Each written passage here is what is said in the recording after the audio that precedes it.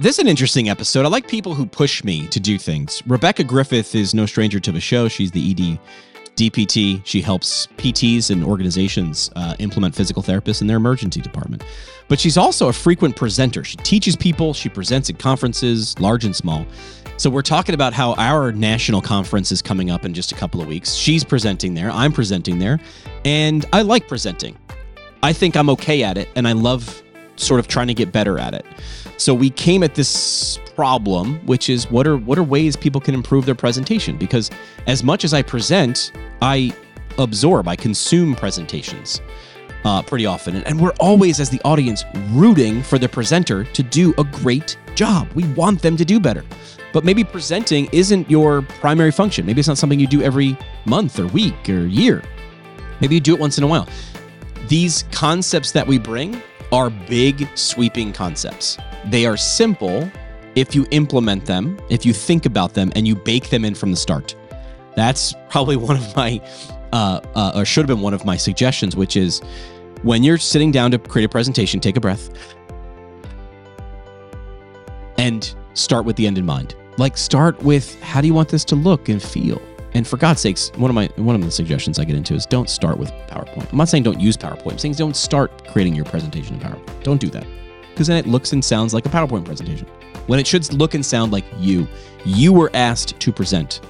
That is it. So we get into 6 presentation tips, or just ways to make them better for the audience and also better for you as a presenter, because you get to be you. And isn't that the point? That's why you were asked to present in the first place. Thanks to ATI for help supporting the show. They're leading the charge in PT clinical research, with more than 900 clinics achieving top marks in CMS's merit-based incentive program. They're the team to join for career growth. Explore opportunities at atipt.com. Where's your career going to take you, right? Where do you want to do and how do you want to do it? ATI, from coast to coast. But you get to put your own spin on how you practice. So again, atipt.com. Also want to thank our friends at the Academy of Orthopedic Physical Therapy. Congrats on celebrating 50 years as an academy in APTA.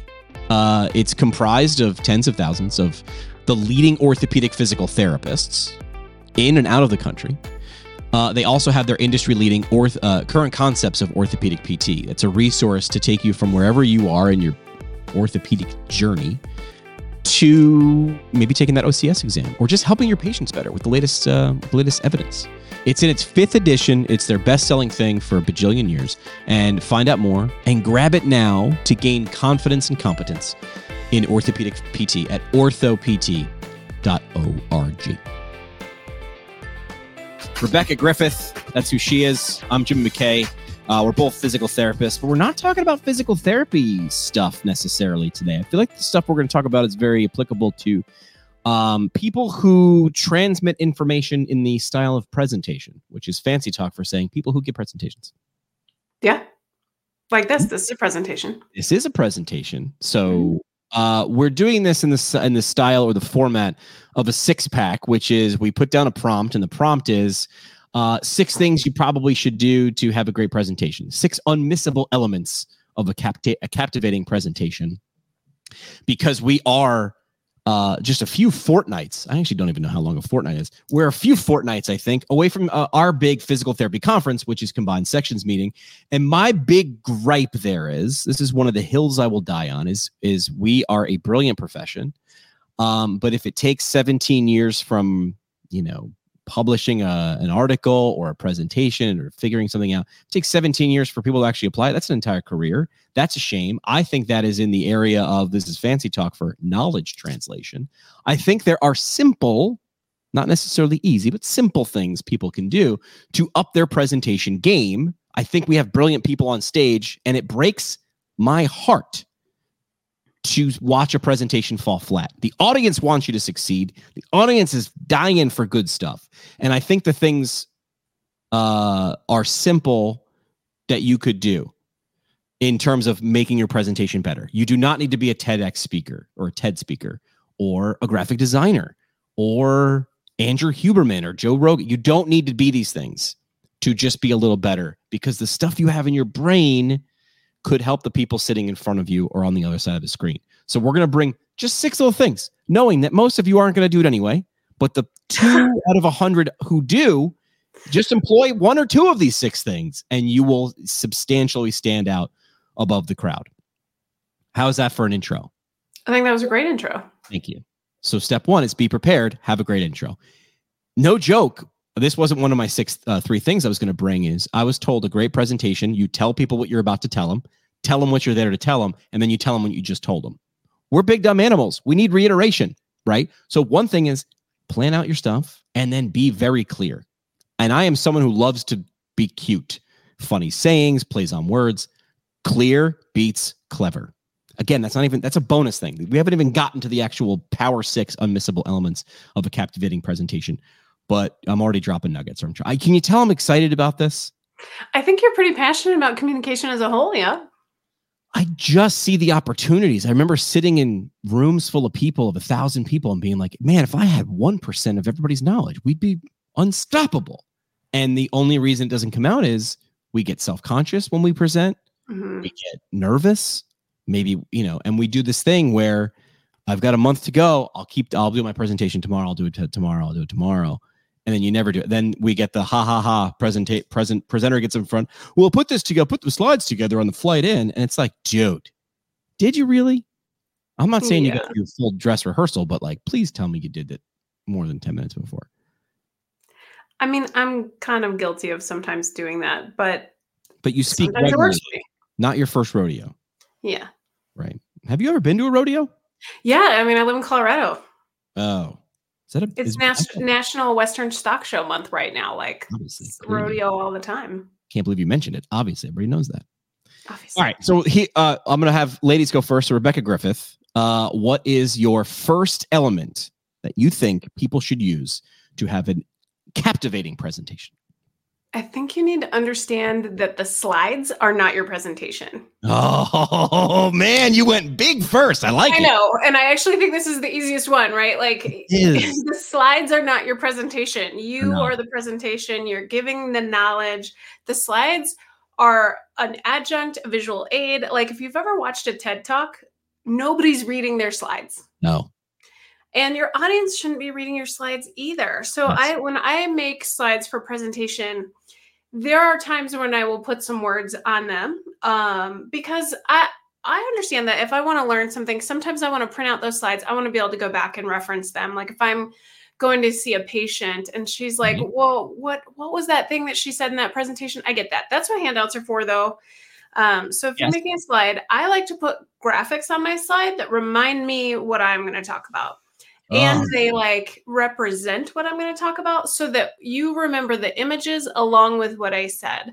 So your presentation, your slideshow, your slide deck, not your presentation. And for God's sake, don't read them.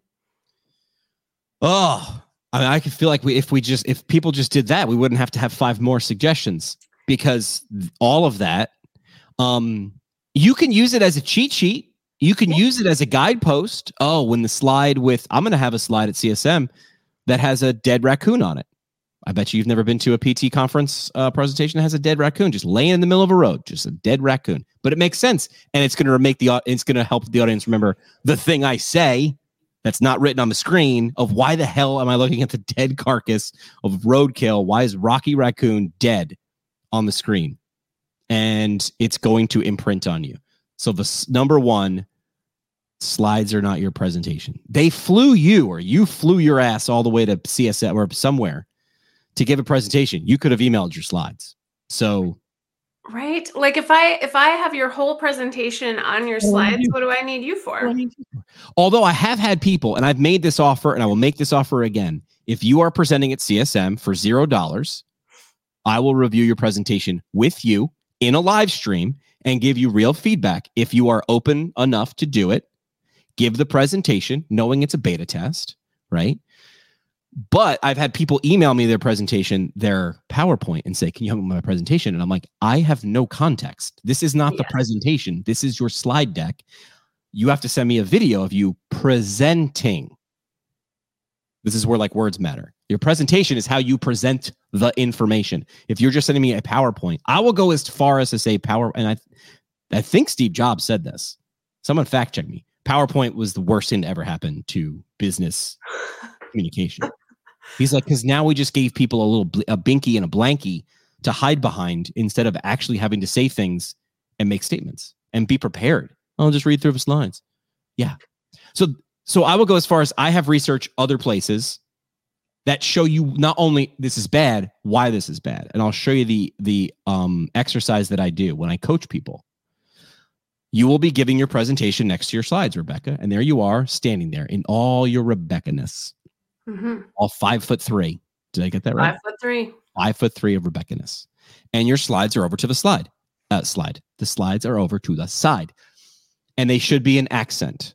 But what I do is a very sophisticated exercise with the flashlight on my cell phone. While Rebecca is speaking, I shine the flashlight at Rebecca. And when you change slides, I now shine the flashlight at the slide until I understand what the slide says. Because that's what our brain does. That's what our brain does. You give me new words to read. Since you learned to read, you cannot not read. Cannot not read. Yeah, you have to read. When you see words, your brain just starts reading them. You don't tell it to. It just starts reading them.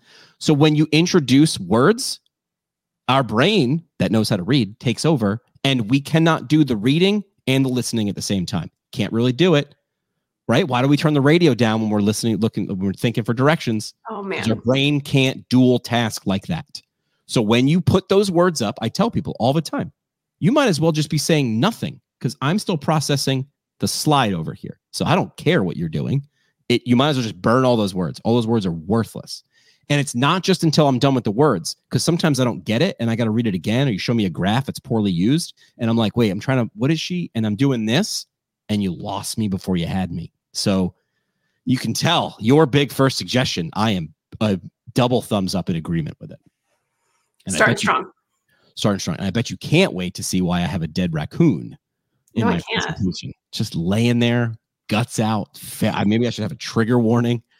I did not kill the raccoon. It was a stock image of a dead raccoon. All right, so that's your first one. Your slides are not your presentation. Fantastic. I just told a story. So here's my first one. I just told a story about the flashlight. I told a story about a dead raccoon. I didn't read anything. We have nothing on the screen, right? We're live streaming it, also sending this out via audio. I told a couple of little anecdotes, stories.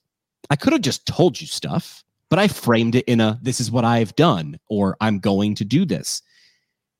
And this plays on the principle of my background was as a radio broadcaster. So you might think I was limited in what I could do and make you think and feel, except I actually think I could put pictures in your head. I actually could put a picture in your head right now, Rebecca. You're in Colorado. I'm in New York. And if I say, under no circumstances do I want you to picture a pink elephant. There it is. Can't do it. Oh, you might have gotten rid of it really quickly.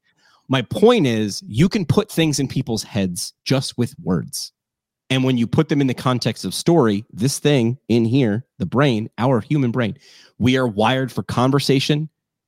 We avoid presentation, right? Because presentation typically is a lecture. But if you can string together a bunch of stories, we will listen to that. So I would say, hold on, because people are listening. I'm giving a very scientific talk. I can't just go up there and tell stories about elephants and dead raccoons and flashlight stories, Jimmy. I'm not telling you the whole thing needs to be Hansel and Gretel. This does not need to be a script of a movie. I'm saying when you want to emphasize something, one of the tools in your toolbox, we love that analogy, picture the toolbox of all your clinical tools and your presentation tools. One of your tools could and needs to be put it in the context of a story. How could you do that? Just loosely off the cuff. Tell a story about a patient. Tell a story about how you applied it. That will make it stick, because the goal of you giving the presentation is not to have given the presentation and check off a box. The goal is to achieve understanding. The goal is to achieve the audience to actually understand what the hell it is you're up there saying. So my number one is a mix of use stories, but also understand, and because your goal is to achieve understanding, not to just rip through 63 slides in 11 minutes. That's not the goal. I'm sorry. Yes. An idiot could do that, but you're not an idiot. So don't give bad presentations. That's number one. I think the best analogy for that for physical therapists, right, is when we were in school. Oh, yeah. Was it Was it the slides that were like about the likelihood ratio or the special test or the position, or was it the cases that you got to go through about the patients? Look what you just did now. Remember when we were back in PT school? Boop, that's a story. You don't have to have a big, long, drawn out, and there we were, the summer of 1986. No, remember when you were in PT school? Yeah, I do. Like, that's powerful. It gives context. It gives authority. It gives a lot of things, actually, that we're going to talk about later on this list. All in one little trick.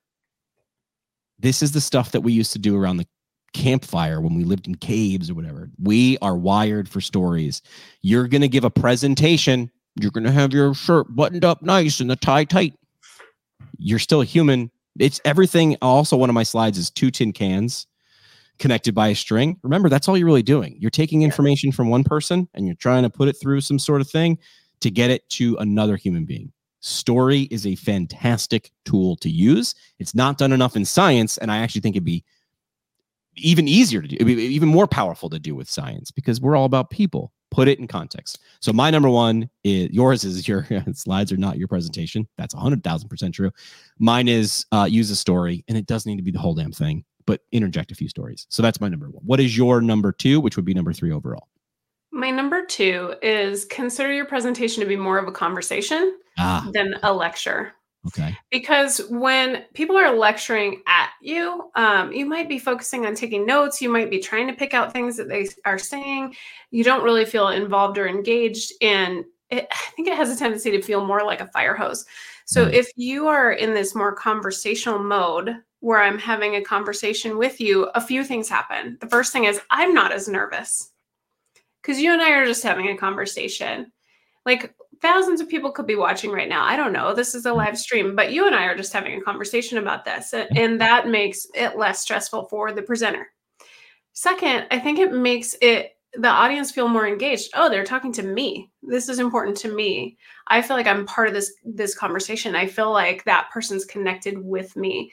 And when you think of it like a conversation too, you also have to read your audience cues. Big time. You have to change how your presentation's going. Like if you're at a party and you're talking to somebody and you start telling this really in-depth story about how grasshoppers hop because you find it fascinating, but they're yawning and they're looking over your shoulder and they're kind of like, God, my drink is empty. Oh, shucks. Like I got it. Like you immediately kind of take those social cues and change what you're talking about. You might change the direction of the conversation. Same thing with a presentation. Yes. If it's not working, if you're not connected with your audience, everyone's going to suffer, the audience and the presenter. And at the end, you're going to be like, wow, that was brutal. Yeah.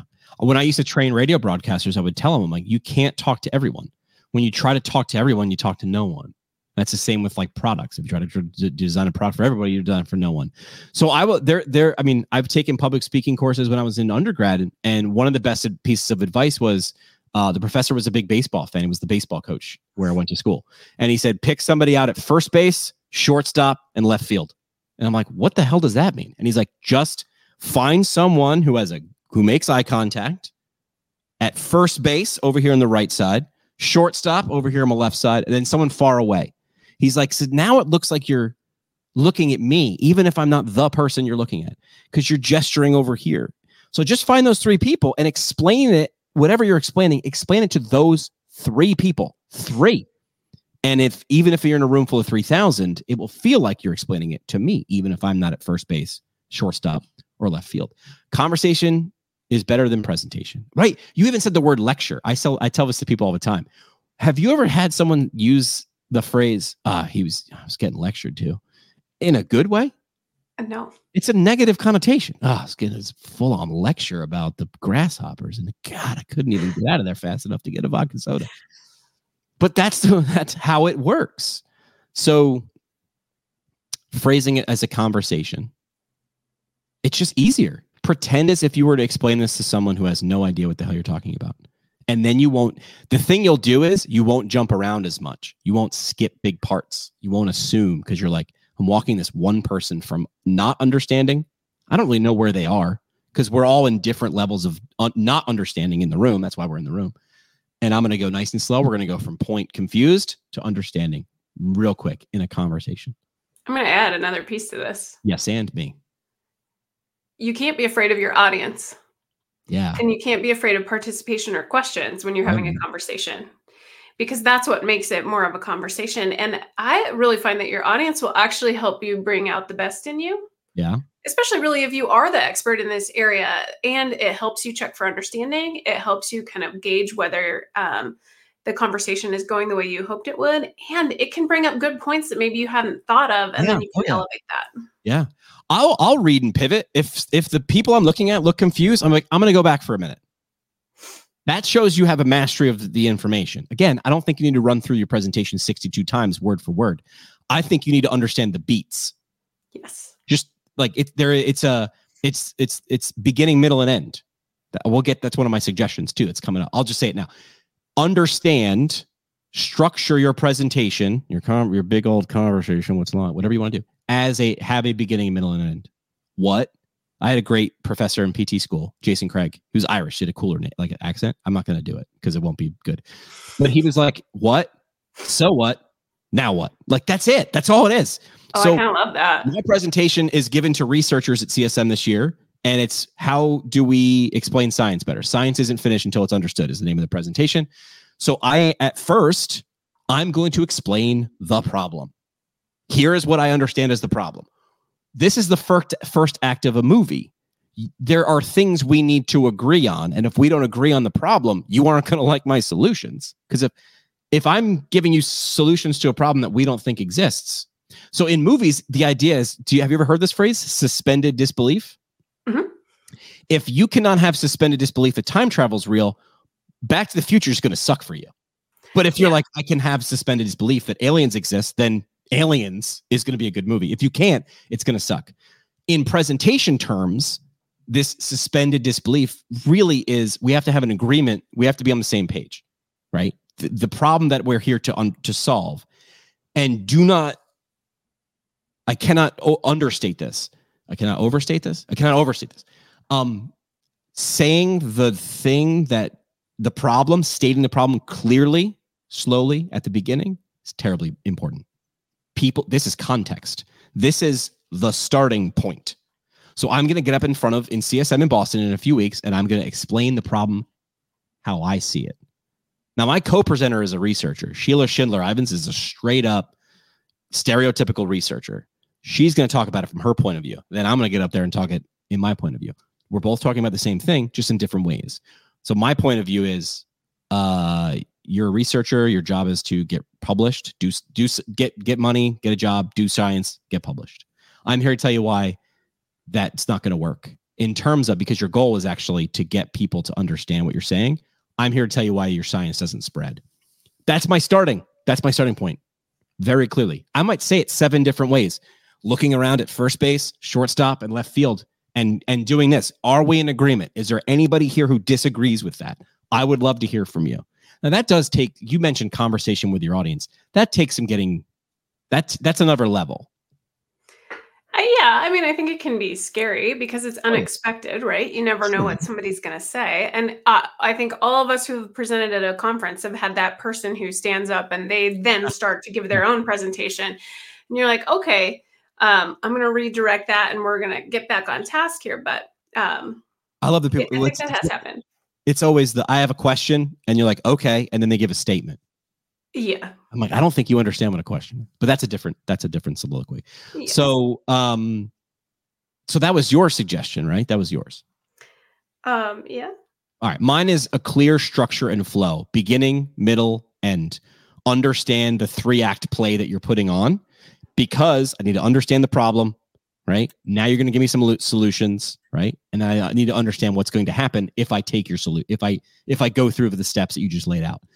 This is communication to a presentation audience. This is communication to a spouse, a friend, a stranger, a patient, a business partner, beginning, middle, end. This is go-to. This is your alphabet. This is basics. So make sure you structure that presentation, and I'll go backwards before I go forwards.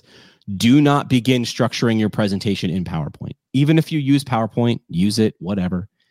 Don't start there, because it's very easy to be like, well, I need a slide for this, and I need a slide for this, and I need a slide for this. And then it becomes what Rebecca said first, which is, oh, now your presentation is the PowerPoint. Nope. structure it on, I like Post-it notes or a dry erase board or 3x5 cards. I like it for dry erase board because I just all over the place. I also like it better for 3x5 cards because I can move them. I have to erase and rewrite with a dry erase board. 3x5 cards or sticky notes, the idea never moves. I can move it though. I'm a Google Doc kind of girl. See, I don't use anything digital and I am a technology guy. But when I am doing ideas, I love a black Sharpie or a dry erase board. It's funny. I really do too. I mean, I've got like every color pen you can imagine. I have 18 color sticky notes here, but I type faster than I write. So I can get all of the like ideas out quicker and then I can pick them up and move them around. And if you're presenting with somebody, it can be a lot more collaborative that way. Oh yeah. I'm just saying the very first step. I actually use, I'll start with butcher paper. I'm actually pointing at it because it's off camera, like butcher paper, because there's a roll of it and I can rip it and I don't feel bad. But I draw pictures. A lot of times I don't even draw a word, or a word, and then I'll draw a picture. Like, okay, like I have a dead raccoon on that butcher paper right now because I'm like, one of the things will be tell the story about the dead raccoon. Then I will flip to that slide, and maybe it'll shock me because I haven't memorized my presentation. I've rehearsed it, I know it, but I've not memorized it word for word, which allows me to get off track and then get back on track. But when I see the slide of the dead raccoon, I go, oh, that's me. That's past me telling current me, tell the story about the dead raccoon. Put this context because that's where it goes in the story. I think you're going to need a social media graphic just of the dead raccoon.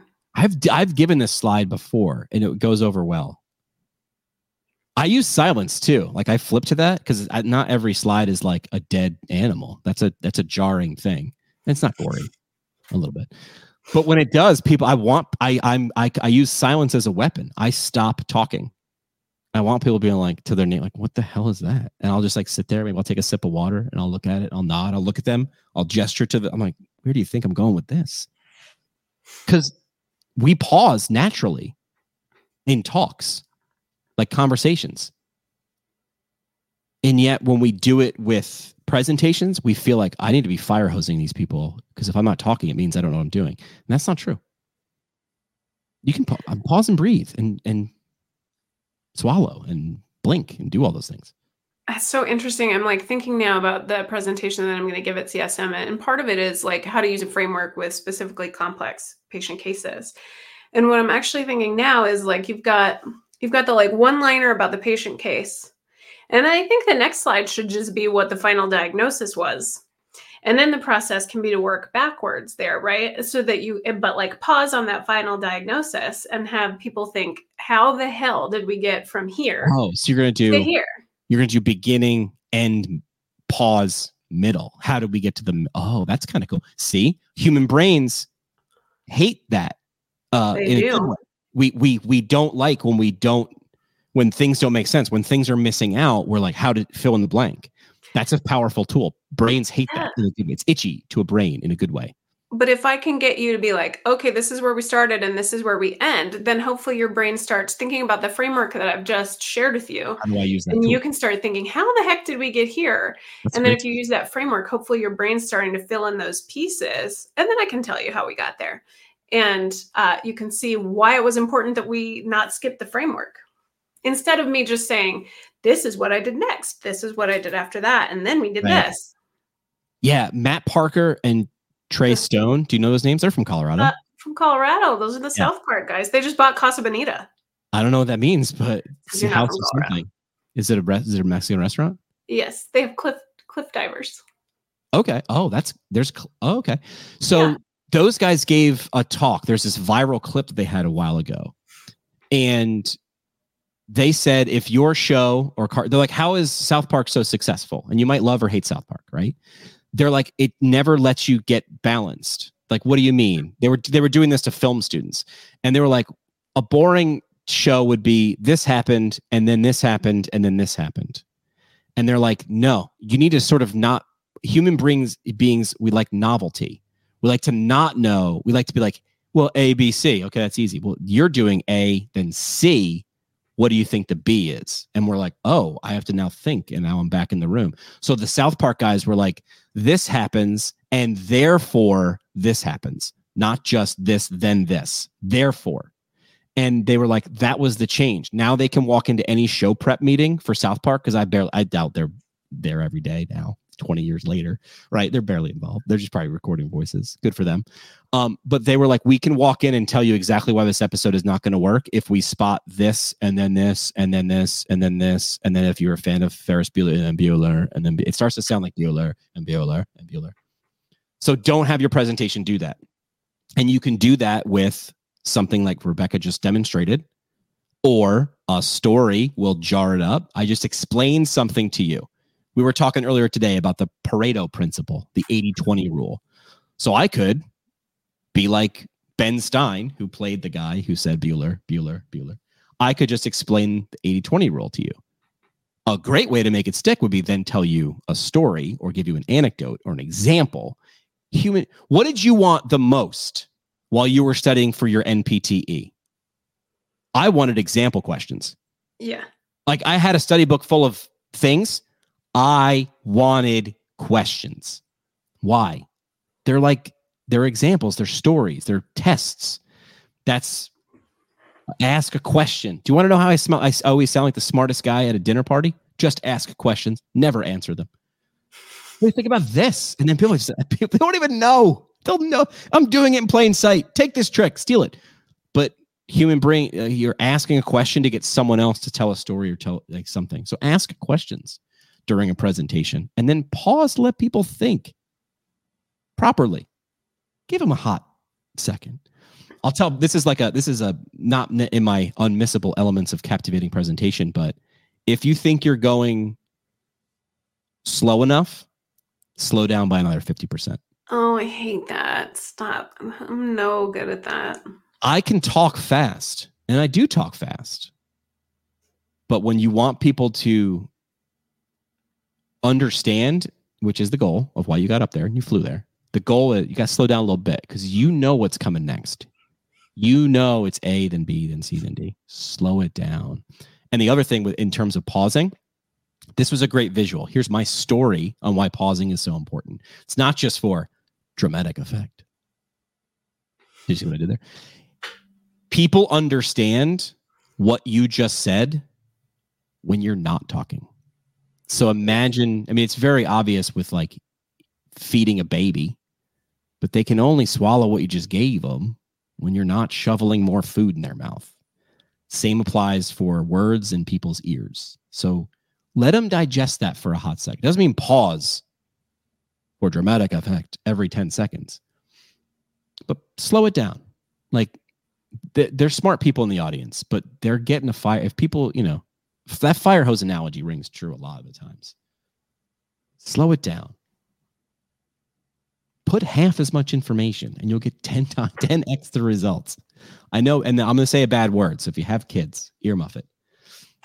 My story for try to tell half as much, and you'll actually get more understanding. Don't put 10 pounds of shit in a 5-pound bag.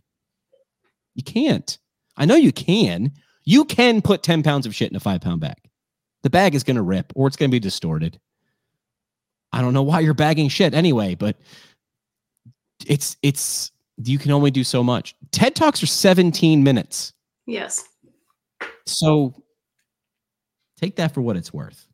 I think my presentation is like 90, but I'm going to need 20 because I'm not going to put 10 pounds of information in a 5-pound bag. I get that they're smart people, but we have limited bandwidth in our brain for getting stuff.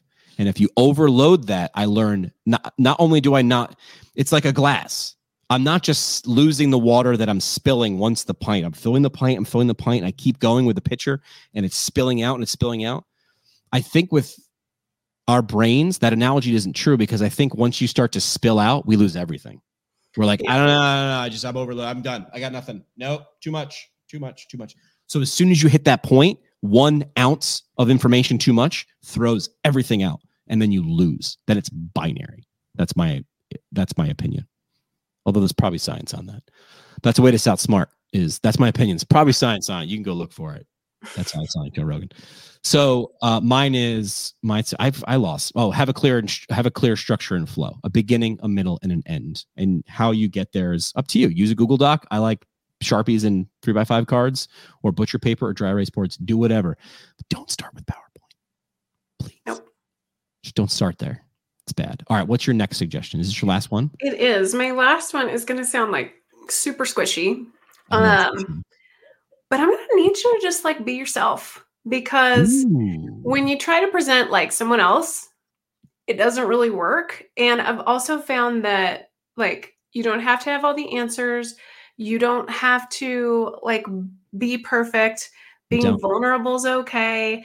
If like something goes wrong, I think just acknowledging that and moving forward is good. Like if you don't know the answer, just being like, I don't know. Let's talk about that. And I find that once I kind of stopped trying to present like I thought a presentation should go, and I started just being more myself, there are moments when I get emotional during presentations because maybe I remember the case, or because I feel really strongly about that piece and I want other people to feel that too. Or I'm sharing a struggle that I had in my story so that you can connect more with the point I'm trying to make. And that's okay too. So I've just sort of embraced the fact that sometimes I'm awkward. Sometimes I talk too fast. Sometimes maybe my joke doesn't land quite right. But overall, being myself seems to be more effective than pretending to be somebody that I'm not.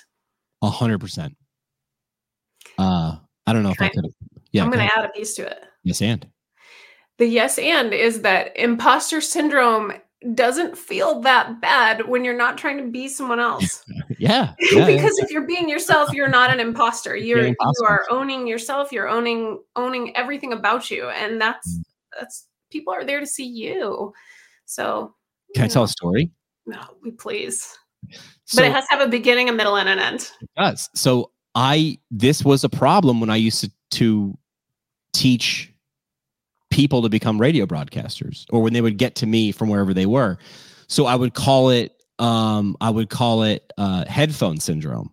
And what I mean by that is like, and you can hear it now in this live stream, is I have a pretty good microphone and I run it into a thing and my voice sounds different. It amplifies my voice, makes my voice sound pretty. Well, when you're a radio broadcaster, you listen to headphones, right? You monitor because you need to listen to the caller or the music or whatever. And you can always hear yourself in a different way than you normally hear yourself. Mm-hmm. We hear ourselves through our skull, not from microphone to ear, right? So it's different. And also in radio, it amps it up. It's a good microphone. So what happens is it's this positive feedback loop in a negative way. I'll explain what that means. When you hear yourself in a microphone for the first time and you're like, you're introducing like Foo Fighters and you're saying something cool. And then you hear how cool you are and you try to get cooler. And then it keeps happening. It's like you keep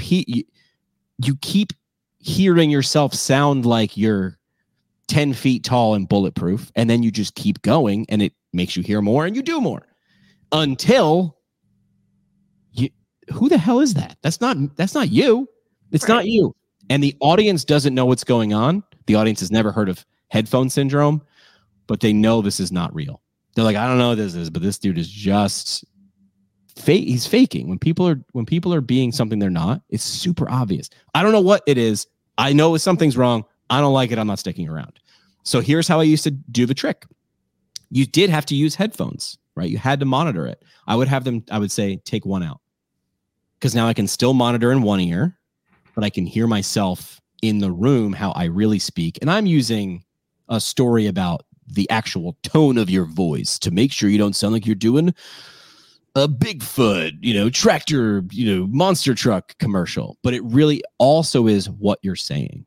If you get on stage and you get like that, and I know PTs do, it's not just PTs, it's anybody. You get up there and you were asked by colleagues in your profession to be an expert on this. And you get up there and you button that button so tight and high and you tighten the tie. And now you're using words like pontificate and you're gesturing and you're sounding like you're the smartest man in the world. Using the biggest words does not mean you're smart. And using accessible words does not mean you are not intelligent. In fact, I would say the most intelligent people, Einstein said it. You can't, if you don't understand something, unless you can explain it simply. If you can't explain it simply, you don't understand it. So take a breath Ask how you would explain this to a student or a colleague who already knew you. You don't need to be anybody else. You're more than good enough and enough that you don't need to put on any airs or sound like you're, doing the new rodeos in town. And we've got, Buck Wild. He's the cowboy killer. Buck Wild. You don't need to do that in any context. So yeah, I'm going to yes and your yes and, which is just be you. I think that's just the only way to go. You can't screw that up. I think embracing if something goes sideways, I actually get real calm. I'm like, oh, something screwed up. Good. I'm not perfect now. Great. I never was going to be, but I'm like, great. All right. We got the dirt on the uniform early. All right, good. Now we know where Murphy's Law is showing up. So I think that's great. Was that your third one? That was my third one. So it's your turn. I have two. I'll put them together. One, because you already said, which was visual impact and simplicity. If a picture is worth 1,000 words, I'll let you use one picture per slide. That's pretty good. Yeah. 2 pictures per slide. It's confusing unless they go together. Like a picture of a dead raccoon tells a story, tells me a story to use. So visual simplicity. Right? When clip art came around and different fonts and transitions and swooshes, and we can use a video on every slide, I would say so the way to figure this out or figure out if you're doing it right is nice versus need. So I had a professor in PT school or in journalism communication school who said, if you can put words on a slide, you can put 7, because I think he said that was the max number we could read off a billboard at 60 miles an hour, 7 words before we crashed our car. He probably just made that up, but it was like, you can put 7 words on a slide when you give a presentation in my class. Every word after that is $1 and it doubles. So the 8th word is $1. The 9th word is $3 because the first word is 2 and the second word is doubled it now. The first word is $1. The second word is $2. So he's like, you can put as many words as you want in there. You owe me money though. And he's if we do that math, we could pay for everybody to go to CSM for free. Holy crap. We could all go for free. Everybody would go. Presenters would go home poor though, because you'd pay for it. So visual simplicity, that sort of reiterated what you were saying about your presentation. The slides aren't your presentation. You're the show, baby. I ain't there for the slides. And then the final thing goes along with my clear structure and flow, beginning, middle, and end. Like, say what you're there to say. Tell them what you're about to tell them. Hey, everybody, today I'm here to show you how to get a larger impact for your research beyond publish. Do you understand? That's the problem. And then beginning, middle, end. Leave it with a clear call to action. So the third thing is, let's review what you just did. Like a good professor. Hey, everybody, let's sum it up again. Remember what we just learned today? And you're like, oh, yeah, we did learn those 3 things, right? Brains love 3s, Stooges, Amigos, blind mice, love 3s. I'm doing begin, middle, end. That's it. And then I'm going to give a couple suggestions in the middle, knowing that 98% of my audience ain't going to do it. I'm talking to the 2 people who are going to do it. That's what I'm doing. Do you want to give a nod to your presentation where you will employ these skills? Well, so I'm going to ask you a question. Okay. Ooh, I so that maybe you can help people problem solve this. I like helping people. Go. If you're presenting with a group of people and you don't share the same presentation styles or philosophies, okay, I would like your tips and tricks for how to make that presentation still feel seamless and connected and not disjointed or piecemeal. Practice. So I get scared when I do a live stream or an interview or a panel. Panels freak me out. They don't make me scared. They just make me go like, do you understand that this is like getting, I've never a dancer or a performer. I'm like, this is, let's say it again, a presentation. A play is a presentation. That's super, super, super scripted though. That's why you can have 12 people on stage at a play. So I would say, you're going to hate my answer, which is you got to practice. You got to organize. You got to coordinate. You got to talk to each other. Does not need to be down to the second and down to the word. Does not mean to be scripted. But when I do panel discussions, I do not wing it. I'm like, so here's how I feel this flow. And I just want you to know, if I feel like you're done, I'm going to move to the next person. If you don't have something to say, you can just touch your nose and I'll skip you. There's no need for me to come to you. So I prepare with these people. We have signals and codes, but it's more for the audience and to make the guest, the presenter or the guest I'm talking with feel better. So if you're talking with a bunch of people and it's disjointed, that's okay. That'll sound like 3 different people giving 3 different acts. But you got to know that.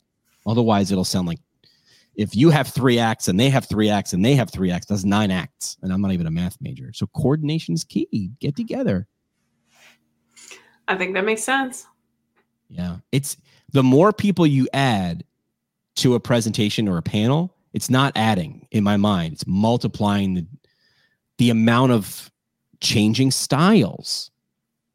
The audience, we can tolerate a little bit of jumping around, but when that's happening, I don't know how to get comfortable again. So I minimize that as much as possible. For me, like what we do with on some live streams, me plus 2 guests, 2 other people, that's a good amount. 3's company, right? We said this before. Ha ha. 2's company, 3's company, 4's a crowd. Mm-hmm. How many people are you presenting with? 3. You plus 3? Nope, total 3. So 3's company. I think 3 is tolerable. I mean, that's why we have phone numbers like that, because the brain likes chunks of information and we like it in 3s. So we do like zip area code, mm-hmm. prefix, and then we do like 337 or sorry, 334. So the phone number is like 7. But that's where our brain really maximally is. When I see a panel with like 5 people on it, I'm like, that's 5 speeches. And that's hard. Yeah, if I'm on a panel, I want to go first. Yes, you do. You don't want to go last because people are mentally fatigued by that.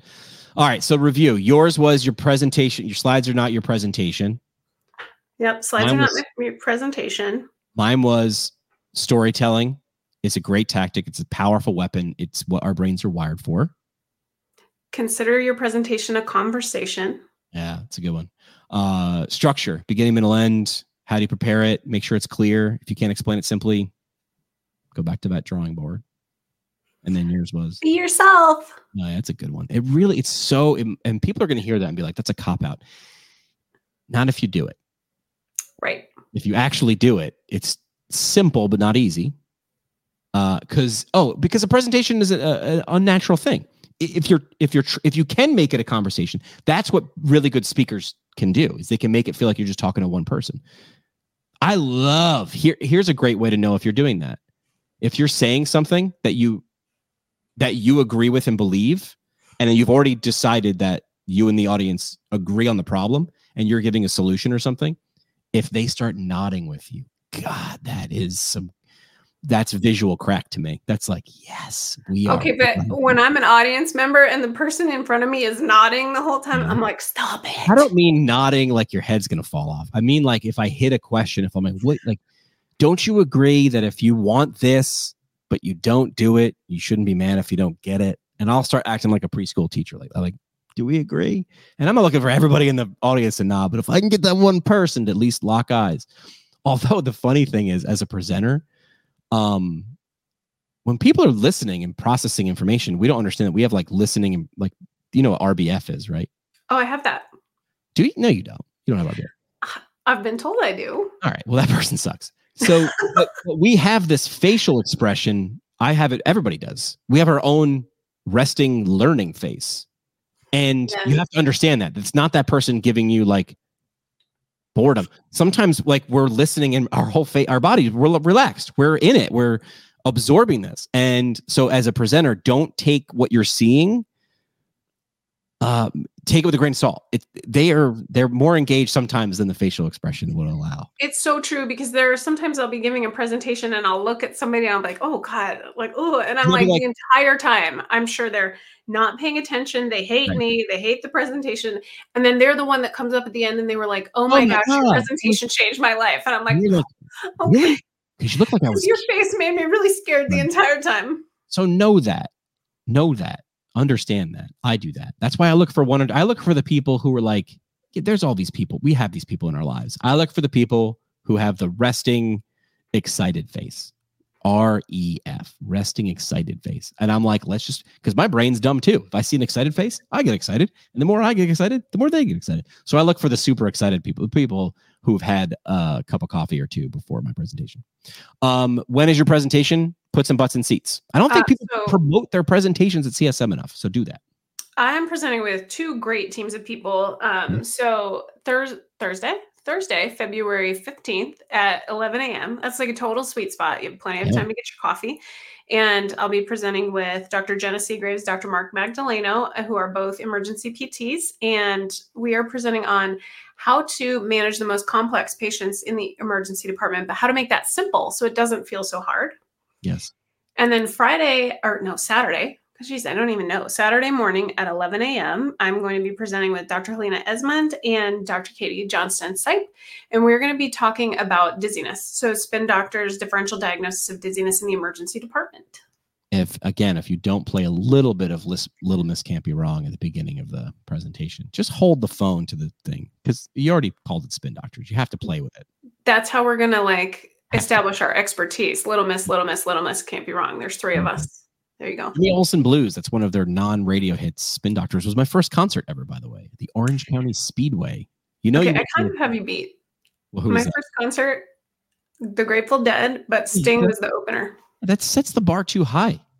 There's nowhere to go there. Where are you going to go after The Grateful Dead? My presentation is also on Thursday, February 15th. Mine is more the happy hour time, 3 to 5. I'm with Sheila Schindler-Ivins, who's a straight-up researcher. She's like, I'm a researcher. And it's in the Academy of Research. And the presentation is called Science Isn't Finished Until It's Understood. Effective Strategies for Communicating Rehab Research to the Public. So you're going to hear from Sheila, who's going to be like, hey, listen, here's how research works, right? Everybody agrees this is how research works. And then we're going to show why it doesn't disseminate and why it's not translated. And I'm going to go, because you don't have any media. But I'm going to show you how to do it too. Simple stuff, simple ways to do it. I'll also give away, I don't know if I've ever given this resource away before. There is a very powerful website that you can use to answer all of your science communication questions. Have you ever been to it? Tell me. It's called Google. Ooh. Listen, but I'll get into deeper why we don't do that. And also researchers aren't incentivized in a defense of them. They're not incentivized to actually go beyond publish. The game is just not set up to run past the end zone for them. So anyway, I hope that some of these were helpful. I hope that some of you, because we're coming into conference season, might take one or two of these and employ them. And I stand by that offer I made earlier, which is if you'd like to have a free presentation review, master review, I'll bring in some other people and we'll give you a couple points. We'll fix the super easy stuff. Although I'll tell you, I would have some people do this in a previous job, and they would come to me 2 days before and be like, "What do you think of this?" And I'm like, "Oh, I would change this and this and this." And they're like, "It's too late. I can't change any of it." I'm like, "Then why'd you ask? Why are we asking? Don't ask." But I'm excited for this CSM. It's been a while. It's been almost a year, exactly a year since CSM in San Diego. So I'm looking forward to it. All right. They say the best conversations happen at happy hour. Thanks for coming to ours.